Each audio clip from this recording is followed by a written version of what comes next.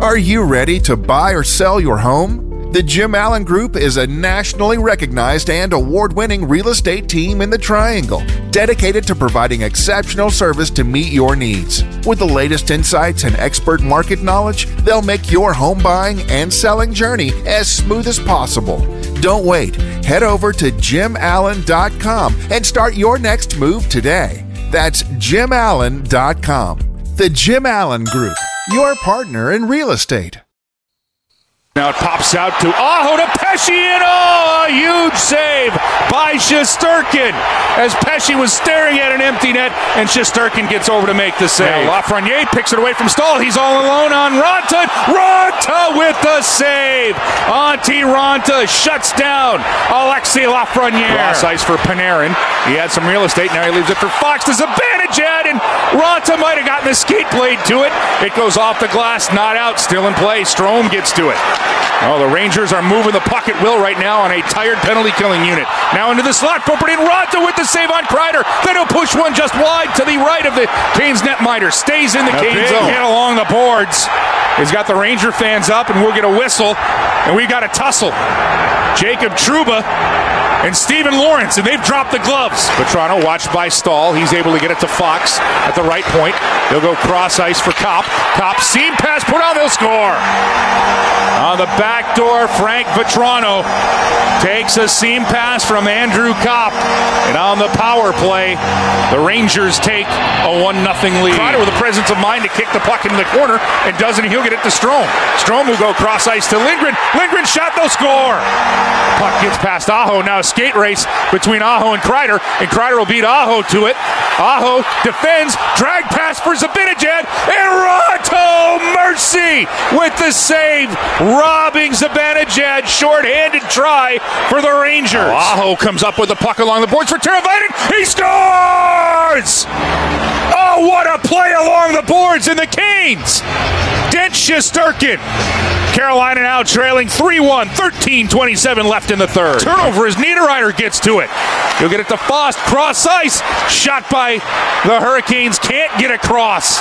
And now a breakaway opportunity. It's Panarin, backhand save made by Ranta. 10 seconds left in this game. Carolina winds the puck back into the Rangers zone. Miller has it, plays it away from Kotkaniemi. Smith keeps it in. Domi on the ice. Reeves wants a piece of Domi. And now this is Gerard Gallant going after Domi at the end of a game for absolutely no reason when you got a 4-1 lead. And Domi poking the bear, putting his glove in the face of Reeves. The linesman in the middle of that. Clock hits 0. And Ian Cole, he's getting into it with K'Andre Miller. This is the Canes Corner Podcast with host Adam Gold. Presented by the Aluminum Company of North Carolina. The Canes Corner Podcast is part of the Capital Broadcasting Podcast Network. Now, here's your host, Adam Gold. Welcome to the Canes Corner Podcast. I am Adam Gold. Did not go well. 4-1 Rangers, 2-2 series, all even, as we head back to Raleigh for Game 5 on Thursday at PNC Arena, in a building that might be as loud as it has ever been. And I believe the team is going to need that from a lot of you people. So let's talk about a bunch of things. We are brought to you by the Aluminum Company of North Carolina. Shouts to Sammy Hanna and his crew. Actually just saw Sammy today, actually yesterday by the time you listen to this. And he says hi. He's a fan of the Canes Corner Podcast, so shouts to Sammy. He has the best customer service team in the industry, in any industry probably. Great people at the Aluminum Company of North Carolina. They will take good care of your home. All you got to do is go online for a free no obligation estimate, whatever you need, to make your home more beautiful, more energy efficient. They can handle it. aluminumcompany.com. All right, let's do a quick check-in with the head coach, and then we will get to some things. We will start with the start and also deal with the hit. It was a tough first period for us, for sure. We gave them the power play there, and that got them going right away, and we zipped it around pretty good there, and obviously we gave up a power play goal, the second one. The first one was they were zipping around, they had it in our zone the whole time. It failed. We had it 3 or 4 times, should have got it out. So it was just, we kind of did it to ourselves a little bit in the first. And then, we got kind of playing again, but by then it's too late. You gave him 2 stuff to come back. Well, I don't know. What are you going to say? I mean, I honestly didn't look at it that closely. I know our guy comes in after the hit. I think they're trying to do a job on that. If there's a good hit, you shouldn't come in and create some. I know he got cross-checked in the face pretty good when he came in, and that was,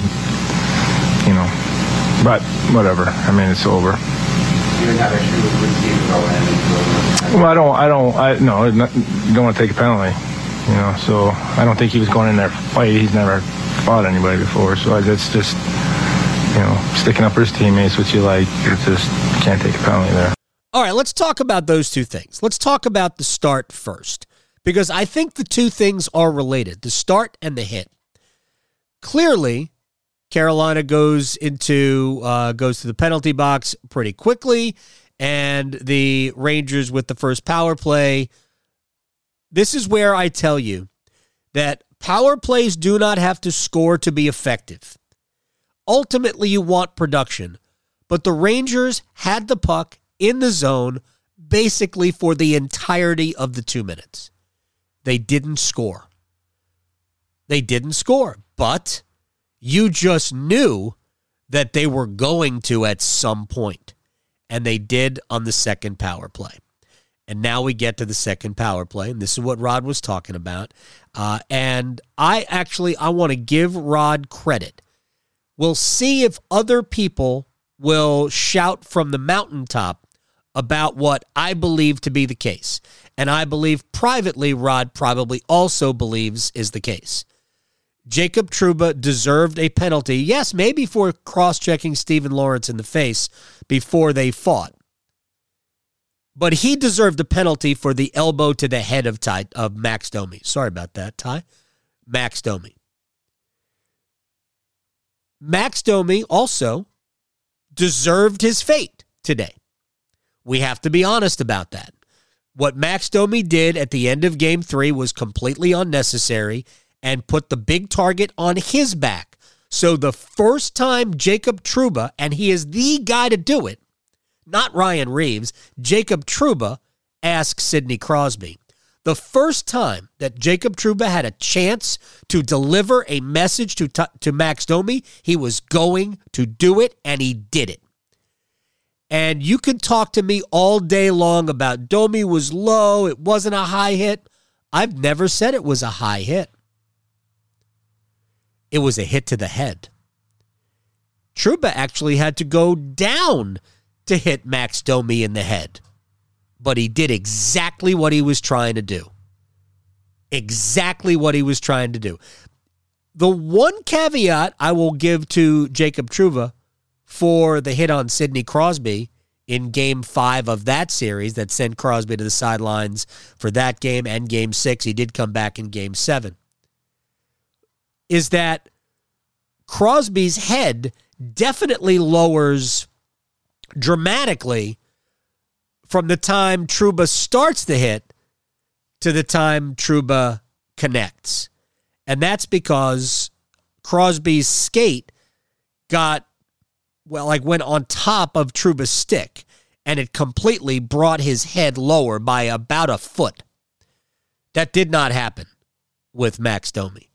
Max Domi was skating in. Whether or not he was going down or not is immaterial. His head level did not change from the time Trouba started the hit to the time Trouba connected. Jacob Trouba lined up Max Domi and delivered the blow. Unquestionable that is what happened. I am saying this definitively, and I know for a fact that none of you believe that I am a Canes homer. None of you believe that. Because I hear it from you. I know you want me to be, but I am not. That was a dirty hit. should have been penalized. It was not. Absolutely egregious that Dave Jackson, I got no problem with the hit. There's some head contact, but it's fine. No, that's it. That's a penalty. At the very least, it's 2 minutes for elbowing. All right. With that said, you went to the penalty kill and you didn't kill it off. You had a chance to clear the zone on that power play, didn't get it out, and then ultimately it's Fox to Kopp, cross ice to Vetrano, and maybe Ronta should have gotten to the post quicker. I don't know. Good shot, good goal, 1-0. Next, I don't know, wasn't too long later when the Rangers made it 2-0. And this was a goal. This was an Adam Fox deflection goal of a Ryan Lindgren shot. But to me, this was a very avoidable goal simply because of this reason, and the goals were basically a little bit more than 2 minutes apart. The reason why it was an avoidable goal is that the puck was at Vincent Trocheck's feet, right, like basically right at, maybe even below the face-off circle to the left of Ronta. And he has to get the puck out of the zone. You just have to. And he couldn't. So the puck stays in. Kreider kicks it to the corner. Puck gets out to Lindgren. Shot goes through. Fox tips it over the glove of Ronta, and it's 2-0. And I know how it felt to people. It felt like, oh, well, Carolina's never going to get 2 goals. Except that they should have. They should have scored first in this game. Brett Pesce has to get that shot away quicker. If there is one thing that Carolina, there's a lot of things that Carolina leaves to be desired offensively while scoring enough goals to win hockey games for the most part. They have to be better at taking these opportunities and finishing them. I don't believe it's out of the ordinary to say to Brett Pesce that you've got to get that shot away quicker. There's just no time to gather it. Shesterkin is too quick. He is going to get over. You have to get that puck away fast. Pesce had half the net. That has to be a goal. It was not. Would have been 1-0 Carolina. Then in the second period, a period in, by the way, I believe Carolina was the better team. But they lost the period 1-0 when they failed to cash in the 2 opportunities that they had. Teuvo Teravainen, I think it was Jarvis that made the pass.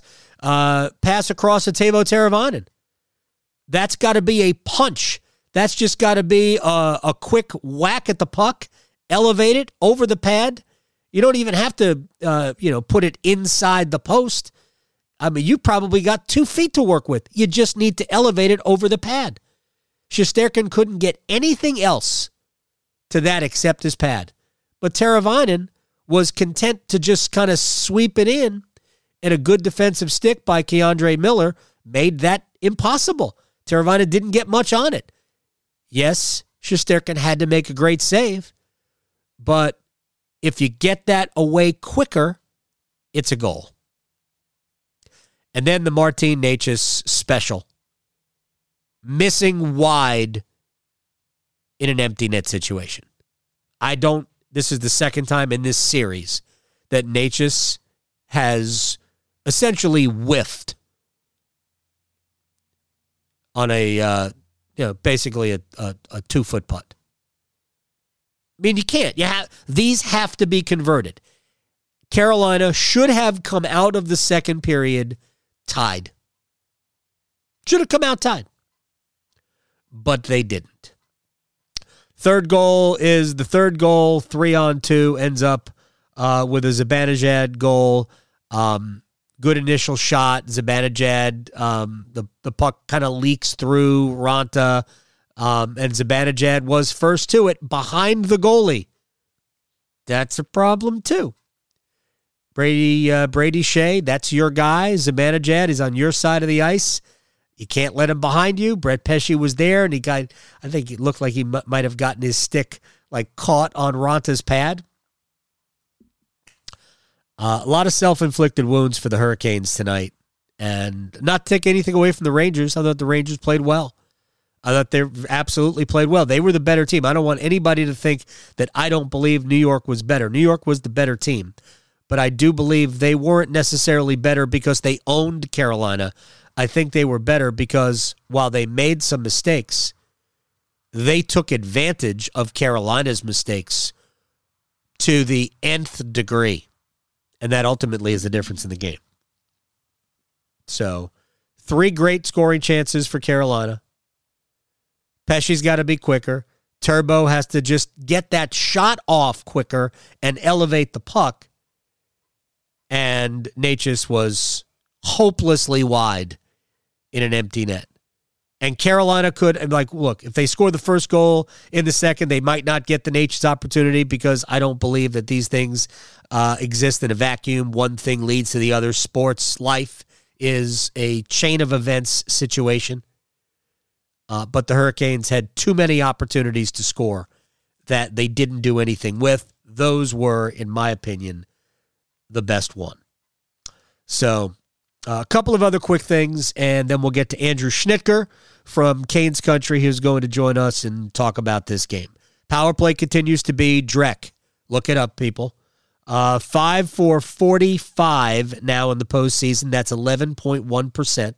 They are 9 for their last 89 games when you extend back, I think, 17 games left in the regular season. But the penalty kill might be more problematic right now. The Hurricanes are killing penalties only at a 77.5% clip, a full 11% lower than it was during the regular season, or 10.5% lower than it was during the regular season. It's bad. Can't be that cannot happen going forward. If you're not going to score power play goals, and right now the Hurricanes are not, you can't give them up. That is bad. I've said this before. You don't have to win the special teams battle. You just can't lose it.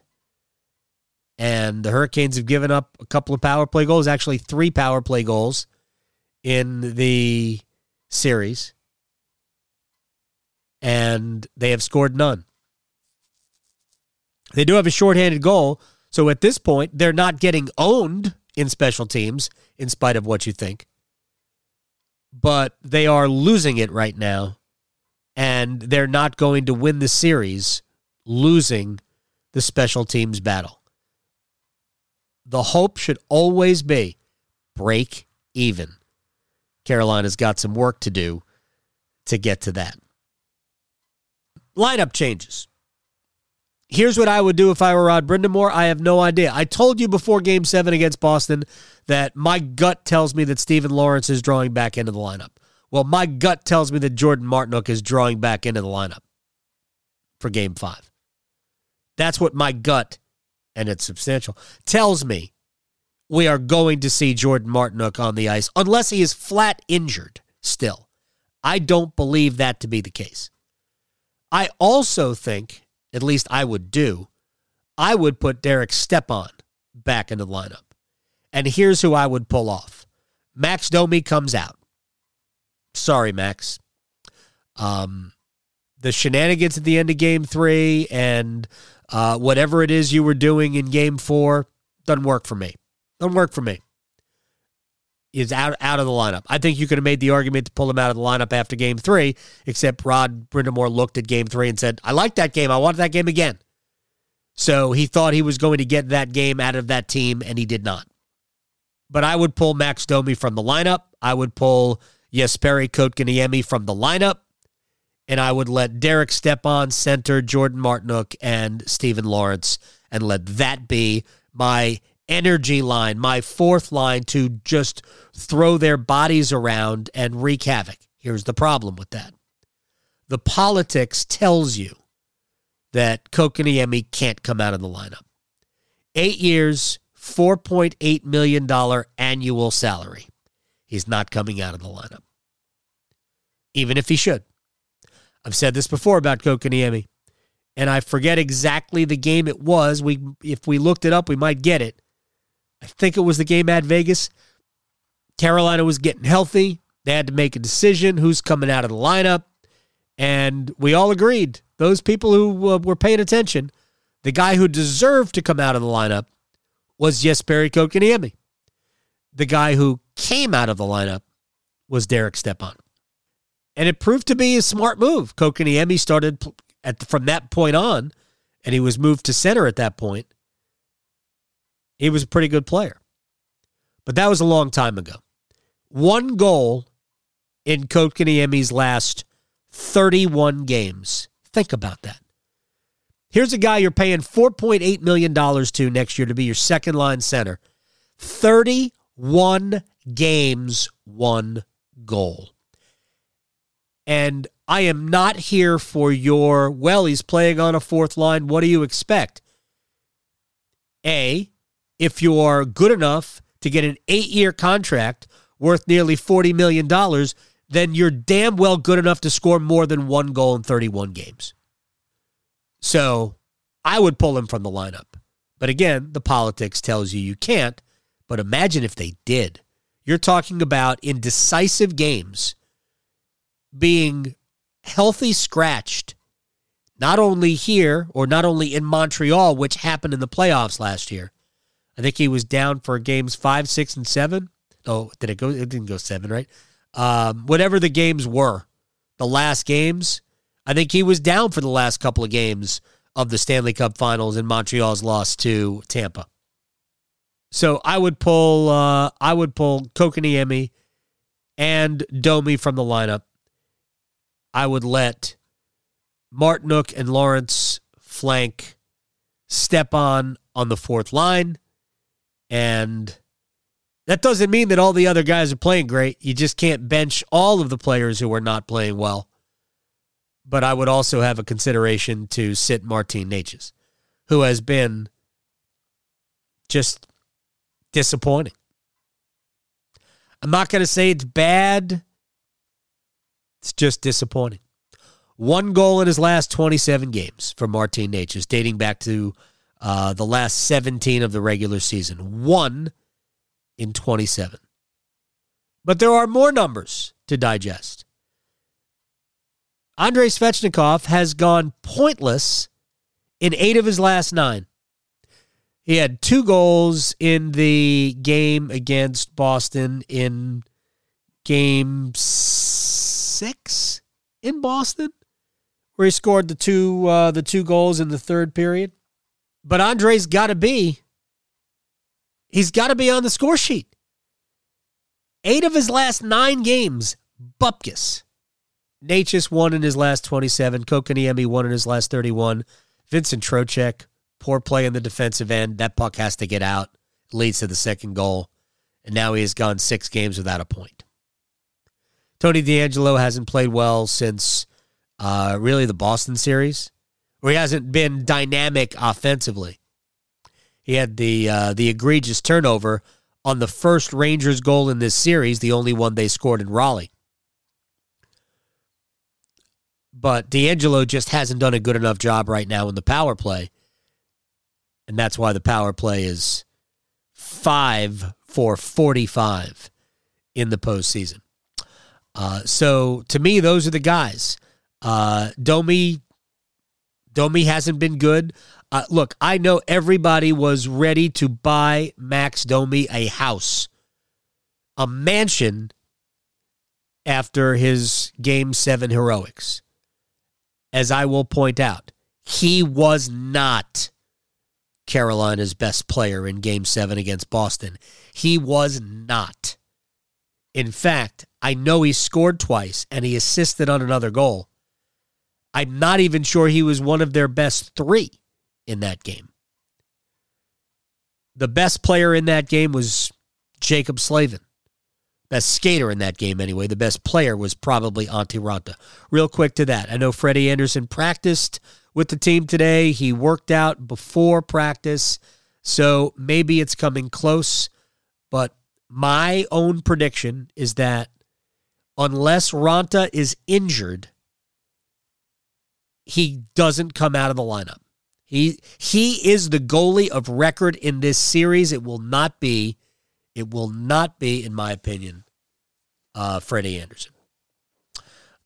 So there you go. And a couple of other thoughts. Big picture in this game to me, I don't think the Rangers dominated. I think the Rangers were gifted some opportunities. The power play goal, Carolina needs to get that puck out. They had an opportunity, didn't. Boom, you pay for it. The Adam Fox goal, Trocheck has a chance to get that puck out of the zone, couldn't do it. You pay for it. And then at the end, the goal that makes it 4-1, Seth Jarvis's pass just has to be good. I mean, it was terrible. It has to be on the tape. You can't. I mean, you're better off passing it into his skates. At least it can be, kind of gathered at that point. But the Rangers took advantage of those opportunities. Carolina had some chances to score and didn't, and that's on them. It's not on anybody else. And I'm not trying to tell you that Igor Shesterkin didn't make a bunch of good saves. I think he made a bunch of good saves. But I think Carolina let him off the hook more than Shesterkin made a bunch of good saves. And with all that said, still a 2-2 series. It's all it is, a 2-2 series. And what do they say? The series doesn't start till the home team loses. Well, home team hasn't lost. Hurricanes have now played 11 straight games in which the home team won. Last time that was done, the Toronto Maple Leafs in 1962, who went on to win the Stanley Cup. Karma.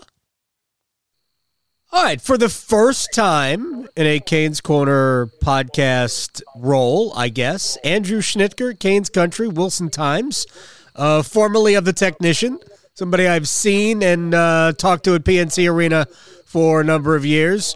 Welcome to your maiden voyage. I wish it was under better circumstances.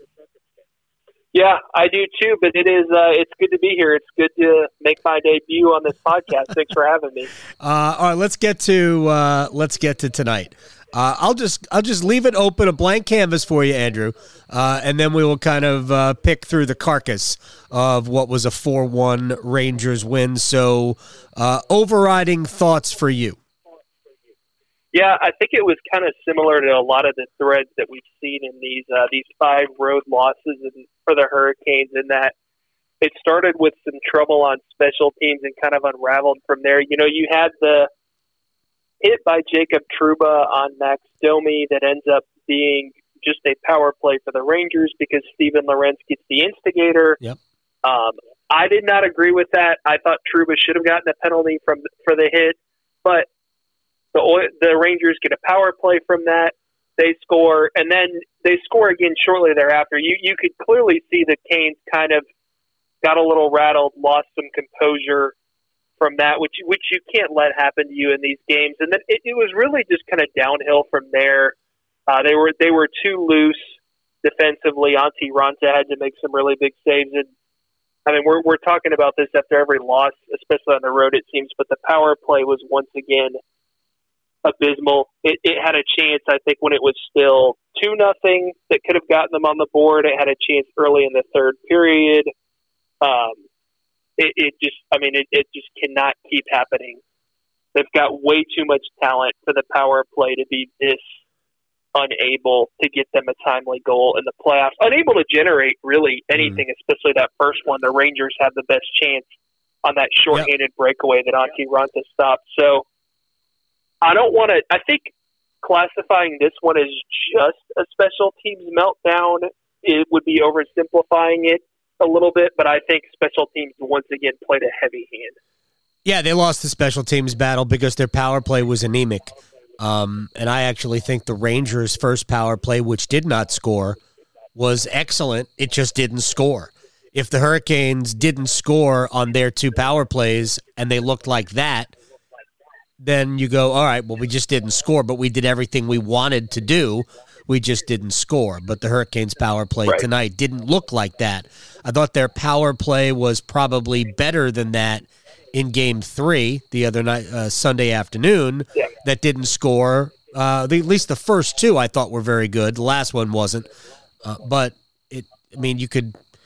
Carolina just hasn't been good on the power play, hasn't been successful on the power play, good or not, hasn't been successful on the power play now for the better part of 2 months. So, because the numbers right now in the postseason, 5 for 45, that's 11.1%. And if you extend back the last 17 games of the regular season, they are 9 for their last 89. So that is essentially about the same. It's a bit little. It's basically 10%. That's where they are. That's the worst in the NHL. Though nobody in the NHL had a worse power play than what the Hurricanes have put out there, basically since the beginning of March. It's just been absolutely dreadful. Here's my read on the game. Yes, Carolina made tons of mistakes, and we can get to that, and I want to talk to you about the Trouba hit too. But the reality is that this wasn't a Ranger-dominated game. They didn't dominate the puck. They didn't dominate zone time. They just took advantage of their opportunities. Because you go back to the Brett Pesce chance in the first period before anything happened, before the Trouba hit, before anything. That has to be a goal.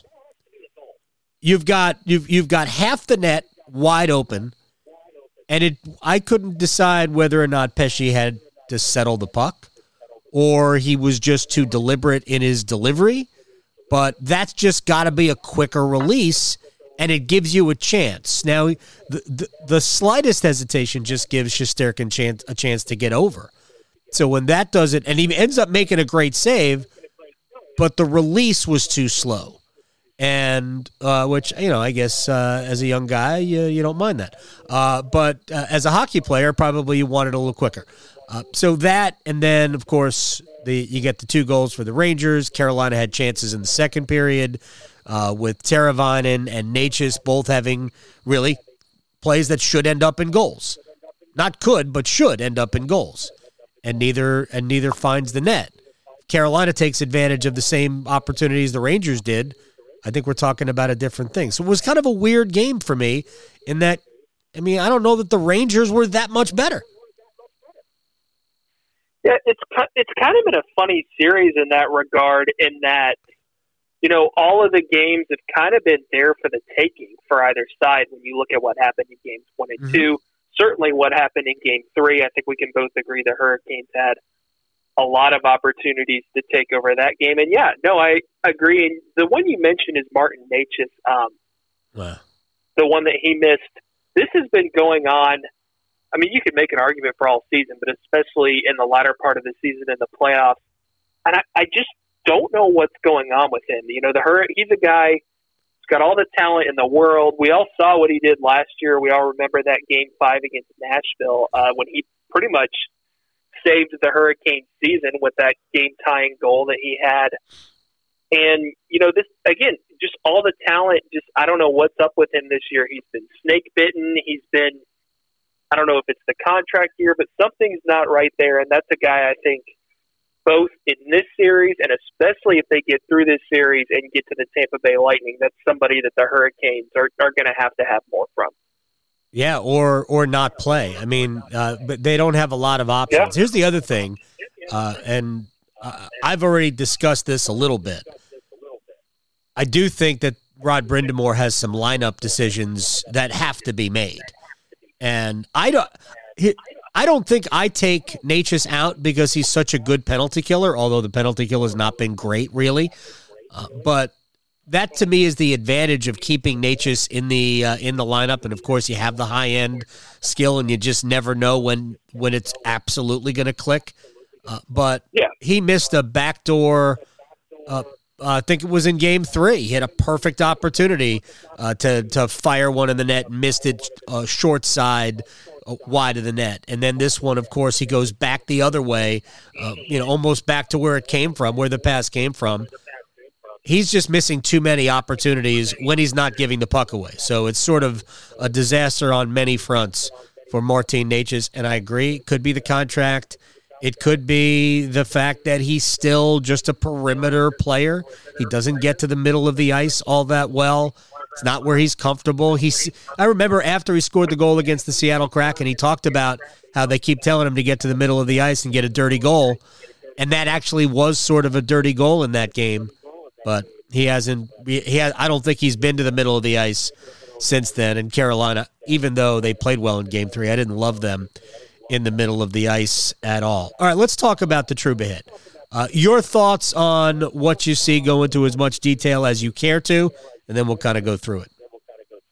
Yeah, I mean, I think some leeway happens there with Domi falling, but I said this on Twitter during the game. I don't care if it's a clean hit in the rule book, which I don't really think that this one was, because Trouba leaves his feet and kind of launches in, and if Domi is not already falling with his head lower there, the result there could have been a lot worse, I think. But bottom line, I mean, I just don't want to see guys getting hit in the head. I mean, everything we know about concussions, all of the issues that can result from that, I just don't want to see that. But I think anytime you leave your feet like that and the head ends up being a point of contact, which again, if Domi's not already falling, I think that's a lot worse. There's got to be a penalty called there for me, and I don't really understand why there wasn't.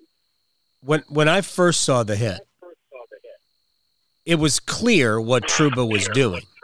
I mean, he was going for Domi. And I want to backtrack for a second. I'm not sure that it's not justified to go after Max Domi, based on the shenanigans at the end of Game 3, which were completely unnecessary. I agree. I talked about it on the radio show today, Tuesday, for the people listening on Wednesday, and I mentioned it on Twitter. Completely unnecessary to go after Ryan Lindgren at the end of Game 3. Utterly unnecessary. So you made your own bed. You became a target. With that said, while Domi was going down, his head was at the same level for a long enough period of time that when Trouba started to line up the hit, the head was in the same spot as when he made contact. So the argument that is made that, well, it's different because he's going down, nope, it's not. The point of contact was the head. It was clearly lined up. It was with an elbow. I don't understand how that's not a penalty. And frankly, you can make an argument for a major penalty if you wanted, but it's got to be a minor. Other than that, it was adjudicated properly because Stephen Lawrence, I understand sticking up for your teammate, but the only thing I agreed with from the ESPN studio was when Ryan Callahan said, you got to wait for the whistle, you got to ask to go, and then you got to go so you don't get the instigator, because that put Carolina very quickly after killing the last penalty, sort of, because they didn't kill it. The Rangers just ran out of time. Then you're back shorthanded again, and you knew it was a matter of time. But I thought it was a dirty hit. I wouldn't be surprised if I will be surprised because the league has determined that anything that Jacob Trouba does is okay. I still don't understand how he didn't get a letter and an envelope to send us $5,000 after the elbow to Sidney Crosby's head. Yeah, if he's not getting disciplined for a headshot on Sidney Crosby, I kind of doubt he's going to hear from them about Max Domi. I just didn't understand it. So I thought it was a dirty play. I thought Trouba was purposeful in his action, but that's the way it is, and you can't do anything about it. On that power play, I don't remember who it was, but the Hurricanes had a chance to clear the zone pretty like maybe 10 seconds before Fox found Kopp, who found Vetrano cross ice. They had a chance to clear the puck, and they didn't, and I think you can trace mistakes to 3 of the 4 Ranger goals. Yeah, I mean, I think that just goes to what we were talking about with missed opportunities. And I mean, I think you're right. The third one's a mistake on Ranta, but you kind of have to forgive him for that or basically call it a wash after the save that he had just made on your own power play that the Rangers got that glorious opportunity. And yeah, it's like you said. I mean, it's not like the Rangers were. No, I'm not saying the Rangers were bad tonight, but it's not like they were dominant. And I think the Hurricanes did a lot of shooting themselves in the foot in this game. Yeah, it's the Rangers just didn't. It wasn't like they sat on Carolina all game long. It wasn't like I think the only one-sided game in this series so far was Game 2. Carolina was suffocating defensively. It was a low-event game. Neither team had a lot of chances. But the Rangers had no room to move. Game 1 was an even game. I agree. I thought the Rangers played really well. Probably should have won, but didn't. Carolina was great in the third period. I thought Game 3, for the most part, pretty even game. I thought if you want to argue that Carolina was better because they had more shots and chances and things like that, I would question the quality of some of the chances. I mean, you can always manufacture these. We remember the old, Corsi days where the Hurricanes just routinely won the Corsi, but they weren't that dangerous. I don't think Carolina's been good in the middle of the ice in either game in New York, so it's harder to get more out of your chances. But this one, I just felt like this was a game where I think the Rangers were better and they were harder on pucks and they were harder in the interior, but they didn't dominate the game. They just dominated their opportunities. And I don't know. The Hurricanes have to figure out a way to start cashing in. Would you, if Freddie Anderson is ready to go, would you start him in Game 5? That's a really tough one because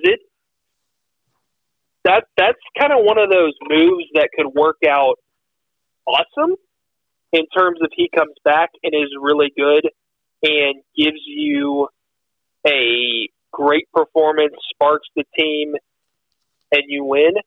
Or it could turn out horrible in terms of he comes back from being off for since over a month now, right? Since that Colorado game in mid-April. April 16th, yes.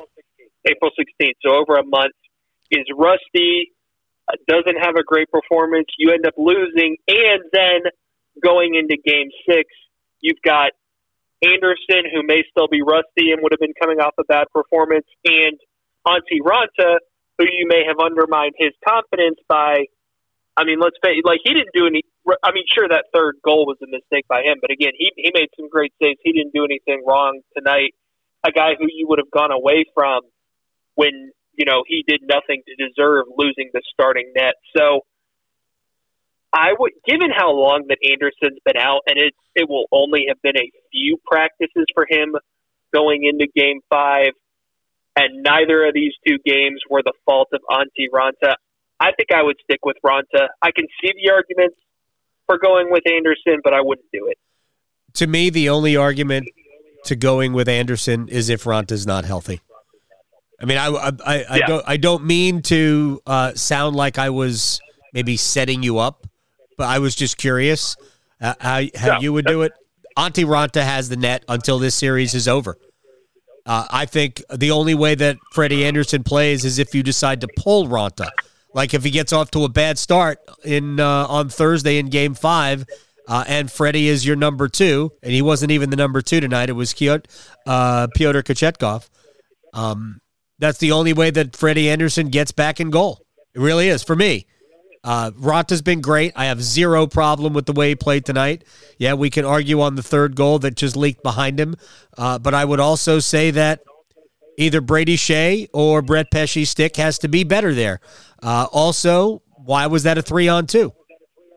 I could throw that out there.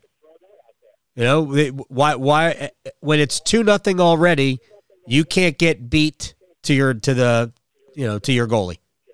And they were. The drop pass by Zibanejad that created that scoring opportunity. Brady Shea's got to be there. It was his guy on his side of the ice. Pesce was there, just couldn't get his stick there quick enough. But Shea's got to be there to ward off Zibanejad, and he wasn't there. So that was sort of indicative of all of that. What do you make of Andrei Svechnikov? Martin Necas, Jesperi Kotkaniemi, Vincent Trocheck, Tony DeAngelo, who has not been good on the road.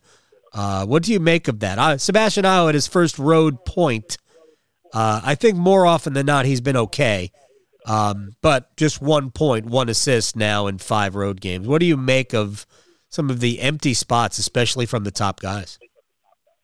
Well, Adam, I don't think I noticed any of the guys that you mentioned in this game tonight other than the Necas miss. And given what all of those guys are expected to do, including Tony DeAngelo, who's a defenseman, but let's be clear, I mean, his role is as an offensive defenseman, creating offense, producing points. I mean, this sounds simple, but they just all have to be better. I mean, they have to be, Svechnikov's got to be more assertive. Go out there, take your shots, play your power game that's so good when you're on and you're dominant. Because a guy like Svechnikov is a guy, when he makes the plays and he's on and he does the things he can do, that can take over a game and really spark his team. And that's what you have to have in these playoffs, especially in these road environments. And I feel like that just isn't something that we've seen from him so far. We talked about Martin Necas and what he did in that game against Nashville last year. Haven't seen anything of the sort from him in these playoffs. DeAngelo was one of the Hurricanes, I think, their best players, especially at home in the series against the Bruins. But yeah, we haven't seen a ton from him in this series, especially on the road, and especially with him being the primary quarterback of Power Play 1. I mean, I think he deserves some share of the questions about why that's the power play has been so poor. Mm-hmm. Kotkaniemi is one. He had that 2-goal game when he came back from that long absence in the last regular season game. But other than maybe a few stretches in game 3, he's been fairly invisible, which is not, going even beyond these playoffs, is not super encouraging, even playing fourth-line minutes, because we saw a lot of good things from him in fourth-line minutes in the regular season from somebody that a lot of people, I think, the Hurricanes might be looking at in a middle six center role for next year if Vincent Trocheck is gone. Not very encouraging to see the lack of really anything we've seen from him in these playoffs. All right, I'm going to throw some numbers at you, and just follow up on your last thing about next year for Kotkaniemi. I think they anticipate him being their second center, and that's terrifying to me. Yeah. I was on the record as saying that I would have included him in some sort of a trade. I would not have signed him, but I think they had made their decision on whether or not they were going to sign him when they signed him to the offer sheet. They did not move off of that position all year long, because I believe that when he scored his career, the goal that tied his career high. This is weeks before the injury he suffered in the game against Washington, a completely needless hit by Lars Eller. He had already gone through about a 12 or so game. Actually, it was longer than that streak, like an 17 game streak where he didn't have a goal. I've been wholly unimpressed by Jesperi Kotkaniemi. With that said, he's 22, and they believe that he will be a good player. Okay, they've been right on a lot of things, so I can't say that they're going to be wrong here, but I've been whelmed at best by Jesperi Kotkaniemi. But here are the numbers. Svechnikov has been pointless in 8 of his last 9 games. That was not Freudian calling him pointless, but 8 of his last 9 games, no points. Necas, dating back to the regular season, 1 goal in his last 27 games. Kotkaniemi, dating back to the regular season, 1 goal in his last 31 games. Vincent Trocheck has gone 6 straight playoff games without a point. I mean, other than his Game 7 heroics, which was an out-of-body experience, I think Max Domi needs to come out of the lineup. I would pull Max Domi out of the lineup next on Thursday. I throw Martinook and Derek Stepan both on the ice and I take Domi off and somebody else, and I don't know if I'd take Steven Lawrence off the ice. I might go strict fourth-line grinder and pull somebody else off. Yeah, I'm not 100%. I'm not as strong on Martinook, but definitely Derek Stepan is a player that I want to see in this series. Number one, he's a former Ranger. You've got some motivation there. Number two, I think, which, how many times have we heard the phrase former Ranger in this series? But I think that he's a guy, when you look at in the regular season, when he's a good veteran guy in that he could sit out for a while and then just, it didn't really bother him. He'd come back in, play his game, provide an offensive spark in the bottom six. And I think the Hurricanes need that spark, need really anything that they can get throughout their lineup to create more offense in this series, because even in the games they won in Raleigh, offense has been hard to come by. They've scored 5 non-empty net goals in 4 games in this series. Now, obviously, you're not asking Derek Stepan to be your offensive savior. There are, a bunch of other guys we just talked about that have that responsibility. But any spark you can get helps. And I agree with you that I think, you can't let Max Domi just bank his Game 7 performance to stay in the lineup. It doesn't work that way. This is the playoffs. And he hasn't really done much in this series since then. And he's kind of been front, especially in Game 3. He started it. And like you said, and I agree, that his actions at the end of Game 3 were really unacceptable, just unnecessary. He's kind of been front and center of all this post-buzzer nonsense at the end of both of these games. So, no, I think Stepan for Domi is definitely a swap that I would make going into Game 5. You wouldn't put Martinook back on the ice? I'm not saying I wouldn't. I'm just not sure that like we talked about, if you put him in, and I agree that I don't necessarily take Steven Lawrence out, who are you taking out? Like, for the reasons we discussed, like the penalty kill and with Martin Necas, like, it's hard to be banking on potential, but two, like, that at any given moment he can make that wow play or that score that big goal that can swing a game for you. And it's hard for me to take like I don't think what you get with Martinook justifies taking that potential ability out of the lineup for me, if that makes sense. All right, the guy I would take out of the lineup is Kokoniemi, and I would go with a Stepan, Martinook, and Lawrence fourth line. That's what I would put on the ice. I didn't think about Kokoniemi, actually. That's a good point. I could see an argument for that. And then because Martinook, I will say, we've seen Martinook can give you that spark both on the ice and vocally on the bench, and maybe that's something else this team needs. So, yeah, that could be something to think about. But that's just me, and I'm not the head coach, and I don't have to deal with an owner who just awarded him a 4-year or an 8-year, $4.8 million annual contract. So that's going to be the politics of taking Kokoniemi off the ice is crazy, which means it could end up being Necas if Rod Brindamore wants, and it could be Lawrence too. To be perfectly honest, I love Steven Lawrence, but he's not necessarily a difference maker at this point. So it could be Lawrence and Domi coming out with Stepan and Martinook drawing in. If Jordan Martinook is healthy, and I assume he is healthy at this point, I don't see a way he's not in the lineup for Game 5. He wears an A for a reason. Yeah. So. And he's a guy that Rod Brindamore loves. Yep. And he's energy. He is instant energy. Yep. And I think that we are going to see Game 5 in Raleigh similar to what we saw in Game 6 against Washington in 2019. I think the place is just going to be an absolute – it's going to be combustible. Whether that leads to a win or not, I don't know. All right, so it's 2-2 as I wrap up here with Andrew Schnitker, and you can follow him on Twitter at aschnitt53. Are you just a big Jeff Skinner fan? Is that why the 53? Is when I made, yeah. No, when I was a freshman in high school when I made that, and so yeah, that was a Jeff Skinner nod at the time. I just haven't changed it. It's fine. You don't have to. I mean, we all loved Jeff Skinner at one point. I thought Skinner was going to be awesome, and then he paid his dues on a lot of pretty poor teams. Yeah, he did.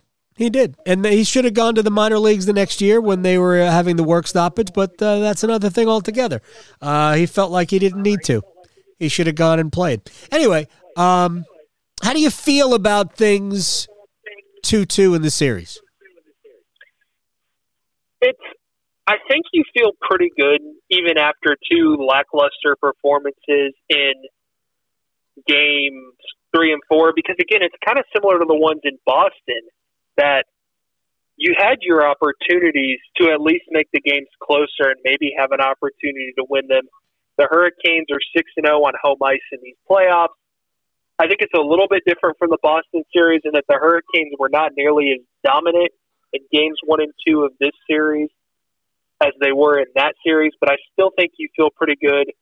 I think I called this after the game tonight. I think this is potentially, given what it means in this series, in this playoff run for this Hurricane season, what another second-round loss would mean. I think you could potentially call this Game 5 the biggest game of the Rod Brind'Amour era so far. And I think that the leaders, the star players on this team, the Ahos, the Teravainen, hopefully Svechnikov, the leaders, guys like Jordan Staal, Jacob Slavin, are going to come out fired up and ready to go like we've seen them on home ice in these playoffs. And I do think the Hurricanes are going to get it done in Game 5. And then from there, you'd be in a similar situation to what you were in with Boston, where you would potentially have 2 chances to close it out. I actually think you might be right about that. It's I hadn't really big pictured it, but it is very possible that it is the biggest game in the Rod Brind'Amour era. Certainly the biggest playoff game in the Rod Brind'Amour era. They need to win. I think they will win. And I said this during the Boston series. I'll say it again. Of course, I was wrong in the Boston series. I think the winner of Game 5 will win Game 6. I'm with you on that. I think so, too. I think we'll go back to the Nashville series. The home team that we keep talking about. The home team won, I think, the first 5 games of that. Yes. And then the Hurricanes ended up winning Game 6. So I think we could see something similar here if the Hurricanes are able to prevail in Game 5. All right, Andrew Schnitker, Canes Country staff writer, and Wilson Times, you're the man, at aschnitt53, because he's a big Jeff Skinner fan. We'll do it again. Well done for your first time. Yeah, I appreciate that. Thank you. It was a lot of fun, and I appreciate you having me. Not bad for your first time to last more than 30 minutes, too. Well done by you. There we go. Well, any editor I've ever had can tell you I'm good at making stories longer. So I guess that fits. Outstanding, Andrew. Thanks, man. Appreciate it. All right, let's just chew that for a second. Biggest game in the Rod Brind'Amour era.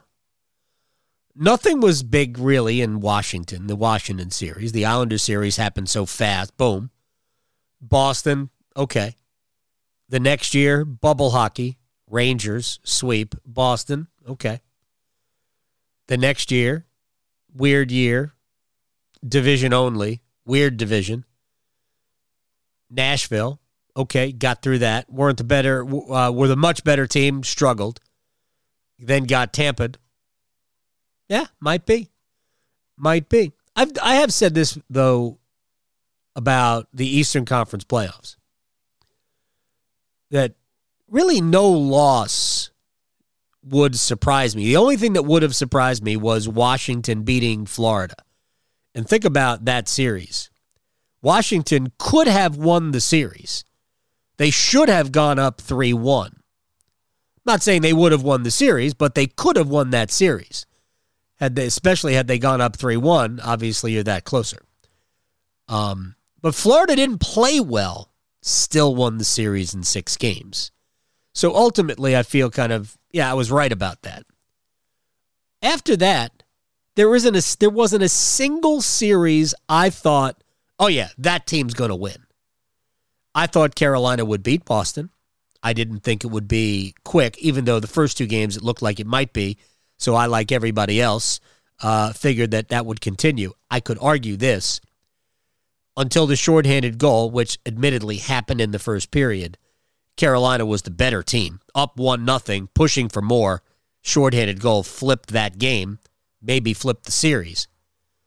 But until Boston rallied in Game 2, remember, Carolina had the lead in the second period. I thought Carolina was better than Boston until the Bruins took over the game late. And then the power play goal, the whole sequence at the end of the second period. The power play goal, the challenge, the extra penalty, then the Aho double minor for high sticking, it's just snowballed on Carolina. But they were better than Boston in that game. So, and I don't know, my opinion, they weren't better than the Rangers in Game 3, but they were good enough to win. And to me, in this game, I mean, it was really just, the Rangers took advantage of the opportunities Carolina presented them. That's it. I don't think the Rangers dominated this game by any stretch of the imagination. That's not saying Carolina was good or as good or deserved to win. None of that is true. The Rangers were the better team, but I think they were the better team here by default more than anything else. But it's going to look one way, and I know how it's processed on television. I know how it's processed through the national media, and that's okay. Doesn't matter. Nothing matters. We'll see how they come out on Thursday at PNC Arena. Thanks to Andrew Schnitker from the Wilson Times and Canes Country for stopping by. I am Adam Gold. We are brought to you by the Aluminum Company of North Carolina. If it's for the exterior of your home, you can find it at the Aluminum Company of North Carolina on Hamlin Road in Durham. No place like it. Sammy Hanna and his crew are waiting for you. Give them a call. Just find them online. AluminumCompany.com. You get a free no obligation estimate there. They are phenomenal. I actually saw Sammy and some of his staff today. Even met Sammy's son, Tyler. Shouts to you, Tyler. So give him a shout. Follow the Canes Corner podcast wherever you get your podcast. Just let us know what you think. You can give us a rating if you want. I don't turn that down. I assume if you like it, you give us a good rating. If you don't like it, you won't care. Maybe you give us a bad rating. I don't know. But just follow it. Then it shows up on your phone or wherever you get your podcast. Do you have a podcast machine? I don't know. Anyway, Game 5, Thursday, PNC Arena. Big one. See you there. This has been the Canes Corner Podcast with Adam Gold, presented by the Aluminum Company of North Carolina. You can listen to this podcast at WRALSportsFan.com or wherever you get your podcasts. Every fan knows the right player in the right position can be a game changer. Put LifeLock between your identity and identity thieves to monitor and alert you to threats you could miss. Plus, with a U.S.-based restoration specialist on your team, you won't have to face drained accounts, fraudulent loans, or other losses from identity theft alone. All backed by the LifeLock $1 Million Protection Package. Change the game on identity theft. Save up to 25% your first year at LifeLock.com/aware.